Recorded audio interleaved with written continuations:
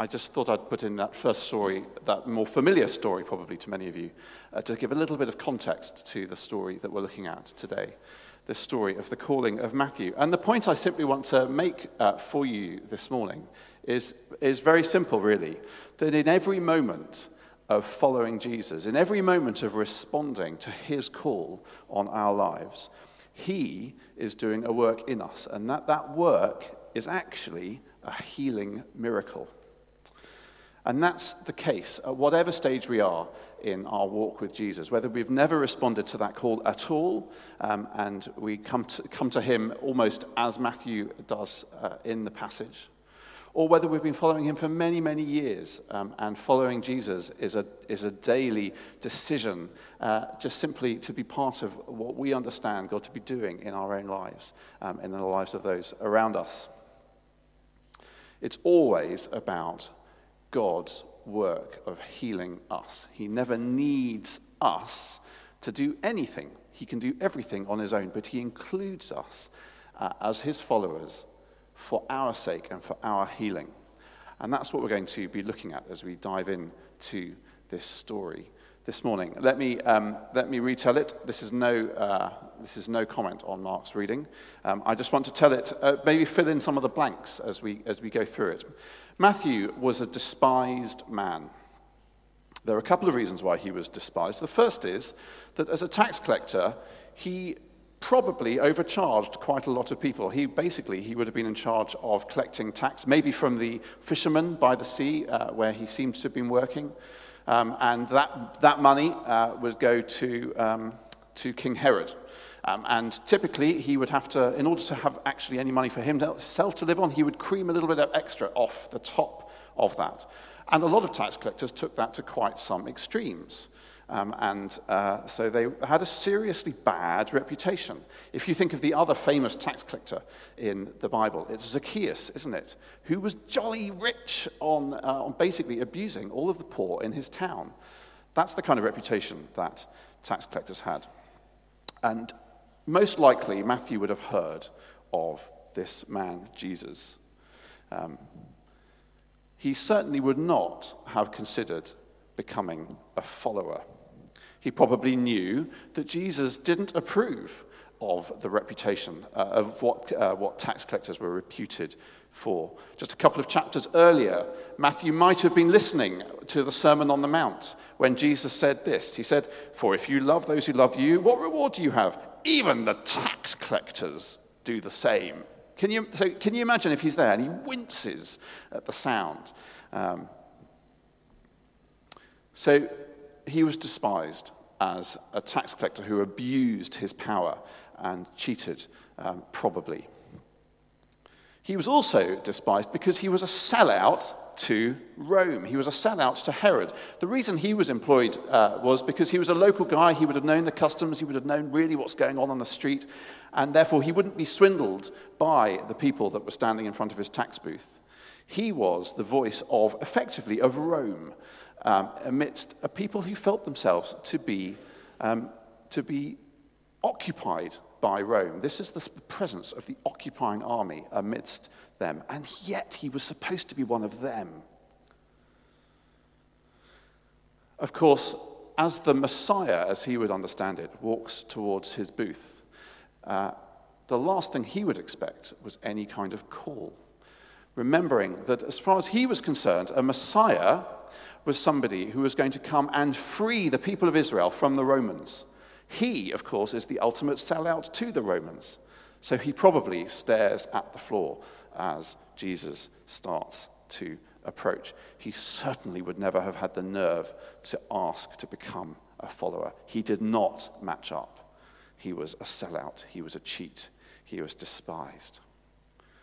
But it becomes obvious that Jesus is walking straight for him. You know that moment when you're trying to avoid somebody, and then you realize, no, they really are coming to you. And there he is, standing right in front of Matthew, and he says, "Follow me." In the context, that was quite a loaded thing to say. You might say that it sounded a little bit like this: "Come and live with me day to day, day in, day out, and learn all about my way of life and how you might replicate it and be my presence when I'm long gone." That was some of what was tied up in that simple phrase, follow me. It's also actually the wrong way round. You'd never asked somebody else to follow you. If they wanted to follow you, that was their business to come and ask you. Let me give you a slightly different example. I remember many years ago, when I was working in music, I turned up at a gig to discover that one of the other musicians involved in the concert was one of my great heroes that I'd always wanted to learn piano from. And there he is, right in front of me. So I plucked up all the courage I had, and I went up to him and said, do you ever give lessons? Would you be willing? I'd happily come down to Bath where he lives, and and he said, yeah, sure, that would be great. I couldn't quite believe it. And dare I say, actually, I never had the nerve to take him up on it. So we can talk about that some other time. That's what it would have felt like to go to Jesus and say, can I be one of your followers? But imagine if none of that had happened, and I walked into that room and I saw, his name is Jason Rebello, by the way. If I'd seen Jason, and he had walked up to me and said, hi, do you want to come and learn? Do you want to come down to my house, maybe spend a few weeks living with me, and we can really study piano together? I would have been lifting my jaw off the floor. That is what Jesus does for Matthew. And of course, Matthew leaves everything and follows Jesus. What must have ensued at that point would have been jolly awkward. And I'd love to know what we know a little bit about the social dynamic within the disciples, but you might remember that among the other disciples, there were a bunch of fishermen. He's probably swindled most of them, and they would have known him well. Suddenly, they're on the same side. Also in the disciples was another guy called Simon the Zealot. Simon the Zealot was part of an extremist group that was trying to work particularly hard to kick out the Romans. He was at the opposite end of the spectrum from Matthew. Suddenly, Matthew, the sellout, and Simon, the zealot, are on the same group. I would have thought there would be quite a lot of reintroducing to be done at that moment. But Matthew, giddy in all the excitement of having found this opportunity to belong to Jesus and to his group of followers, invites Jesus and his followers to a special meal at his house where he's going to invite all of these other sinners and tax collectors and sellouts to come and join. And of course, Jesus says yes. And of course, he drags the disciples along, and I can't help but imagine that they were all sitting there slightly fuming at having to sit around the table with all of these people that they, for many, many years, had despised so deeply. As the story goes on beyond what we have in our passage, we know that Matthew does become part of Jesus' inner circle. We'll read that in the next chapter or two. He's sent out as Jesus' representative. And ultimately, we believe by church tradition that he came to write one of the main biographies of Jesus that we have. In fact, that is the very book that we're reading from at the moment, is named Matthew. It's the same Matthew. This section of this book is full of stories about healing. And it's got peppered also with a couple of stories about following Jesus. And it culminates later actually on the same page, say page 975, with Jesus sending out the 12, of which one is Matthew. This ultimate sense of Jesus' followers being sent to be his hands and feet in the world beyond where Jesus could be bodily present. By placing this story here, I think that Matthew is trying to help us hear that healing and following are actually part of the same thing. Matthew is just as in need and just as helpless as the man in the previous story who was paralyzed.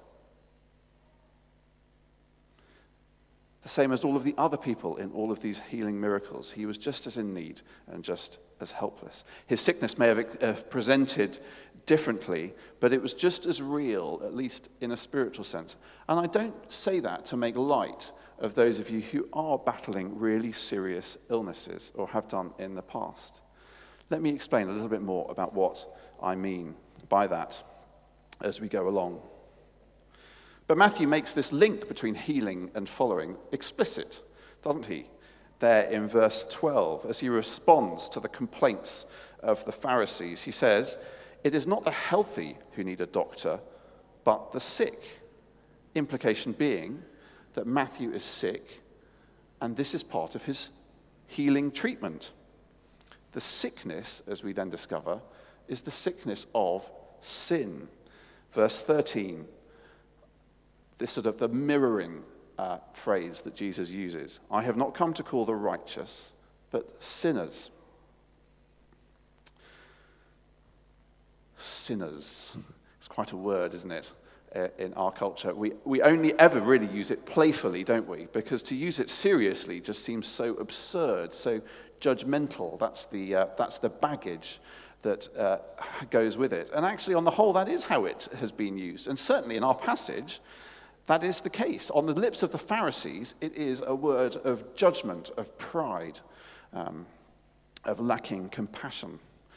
What, if you can get past the sound of the word, what the word really means, or what it meant in that context, was a sinner was somebody who simply didn't measure up, who had done something, or by association with things that they were involved with, had excluded themselves, they'd made themselves outsiders to the people of God. Matthew had betrayed God's people. Matthew had betrayed God's kingdom in his actions. He had made himself unfit to be part of the people of God. He had put himself on the outside. That's what sin means in this passage here. And that's what it means for you and I too. That's what we are helpless to heal ourselves from. If you were very observant, you might have noticed that in that previous story of the paralyzed man, Matthew also plays a little bit with the idea of physical healing and spiritual healing. As the man lies before him, what does Jesus say? He says, "Your sins are forgiven." And the Pharisees think this is an outrageous claim, because it's basically, you can only sin if you can only forgive sins that have been done against you. This is a claim to be God, in effect. The Pharisees are outraged by this. And of course, Jesus' response is, well, actually, that's the bigger thing that he has to deal with. That is the bigger challenge in his life. But if you want evidence that I can actually do that, get up and walk. That's the sort of paraphrase. That's the Jez paraphrase of the story of the paralyzed man. Now, what Jesus is not saying is that the man's sickness was a direct result of his sin. It is clear that is not what Jesus believed, even though that was a common belief at the time. There's a few passages that I could point you to afterwards where Jesus explicitly says that is not true, that is not the case. And yet, on a macro level, there is some sense that sinfulness, our rejection of God, the deterioration of our relationship with God, has led to the state of the world, the brokenness of our world. And the brokenness of that relationship with God is actually more serious than any of the way it presents itself in illness and even death. And so in the story of the paralyzed man, Jesus goes straight to the heart of the issue by offering him forgiveness. He welcomes the man into his new kingdom where there will be no sickness, there will be no death. And he gives him a foretaste of that, an evidence of it, by giving him physical healing there and then. Because you see, earthly illness, earthly death are unnatural invasions into our world that enslave us, make us things we were never supposed to be. And they alert us to the fact that something is badly wrong in our world, whether or not we experience it ourselves, whether or not we are that paralyzed man. We have the same basic underlying need for forgiveness, for rescue from our own sinfulness and from the broken world that places us in. So, the call of Matthew, and in fact Jesus' call to you and to me, is to be understood as a healing miracle. Not just in the sense that we come to him helpless and dependent on him to do that work in us, but also because the result is that he offers us rescue from this world of sin and sickness. He offers us rescue into the restored heaven and earth, which he will one day fully bring present among us, where all sickness and death is simply a thing of the past. And as we come to thy kingdom come, and as we maybe think about the 5 people that we're particularly praying for, Matthew particularly, is encouraging us to think about those 5 people this way, as people who are sick and wounded and in need of a great healer. There's never room for pride because we always understand ourselves to be in the same place. If we are proud, we don't understand ourselves. Let me show how that is unpacked a little bit in our passage. The Pharisees just can't bear the fact that Jesus has gone and had this hallow moment of a special meal of some sort with these people that are so disreputable. And Jesus, in his response, explains, of course, that it is for them, in fact, that he has come for. And then he quotes this Old Testament verse, "I desire mercy, not sacrifice." And that comes from the book of Hosea, but I think its meaning is actually is fairly evident. It's fairly self-evident. The Pharisees were pretty good at the sacrifice bit. They were pretty good at doing the right temple activities to, as they would understand it, earn their way into God's good books. But Jesus says, actually, you've forgotten something that sits underneath all of that, something that sits at the very heart of God, which is mercy. That is supposed to be the thing that characterizes your presence in the people of God. In other words, your pride, amidst all of your sacrificial goodness, shows that you are actually no better than anyone else. Your lack of mercy on these tax collectors shows that you are no better than them. So in one fell swoop, Jesus includes all of us in this strange dinner party, however good we think we are, in the category of people in need of radical treatment, a heart transplant, one might say. So think about your 5 that way. Think of them as those who Jesus longs to come and heal through calling them to follow him. What's then the result, finally, of this story in the life of Matthew? Well, Matthew is the same person he was, but he's been redeemed. On one level, he has a new life. He has a new identity. The shame and alienation of the past is done away with. He is forgiven. He finds a place of belonging to God's people and to God himself. And he also finds a new purpose to be part of God's people. And ultimately, God uses him, as we said, to write one of the most important biographies of the life of Jesus. This is what I want you to notice about that that in that moment of calling Matthew, he doesn't wipe everything away. He wipes all of the sin away, but he doesn't wipe the essence of who Matthew is and who Matthew was created to be.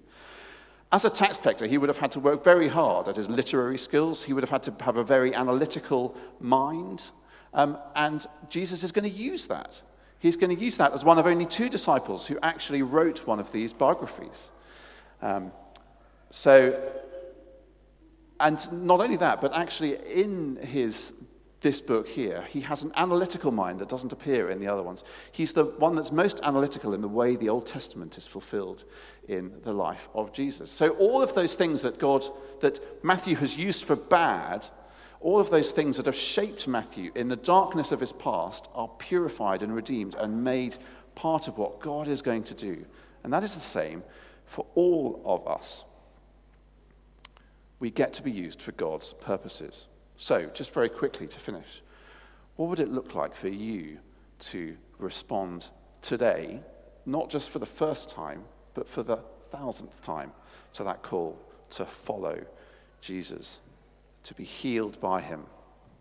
Well, it's something that will cost you nothing and cost you everything. It costs you nothing because Jesus, as we said, takes the full initiative. He makes an invitation that we could never even request on our own. Matthew does nothing to make himself worthy as a follower of Jesus. And that's something that never changes. We never get to serve God out of any sense of worthiness. Whether you've been following him for years, there is never a moment for pride. There is also never a moment for burden. Whatever you think God might have placed on your heart to do, he still put it there for your sake and for your healing, not because somehow he needs you to fix his world for him.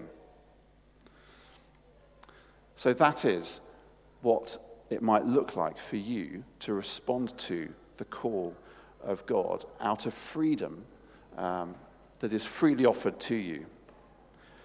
But just as the paralyzed man had to get up, we also have that sense of following. Matthew had to step out of his booth and follow. The miracle was somehow meaningless without it. And in a sense, that cost him everything. The fishermen who followed Jesus, if it all went badly wrong, as they understood it had done, in fact, later at the end of the story, do you remember what they do? Go back to fishing. You can do that if you're a freelancer. He couldn't do that. He was walking away from paid employment that he would never be able to get back into. He was making a massive career decision by leaving that booth. But it was worth it for the new life and the new identity of being a forgiven follower of Jesus, belonging to him.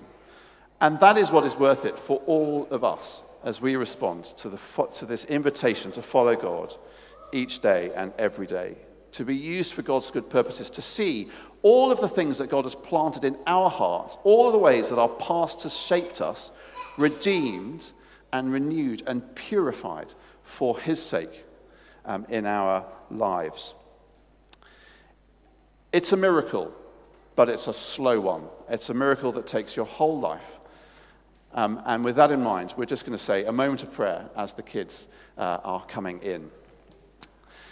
Lord Jesus, thank you for this miracle of healing that you perform in each of our lives. I pray that every day we would remember that that is what is happening, and that we would come in humility before you, and that we would know you continuing to transform us and heal us as we follow you every day. Use us, we pray. Amen.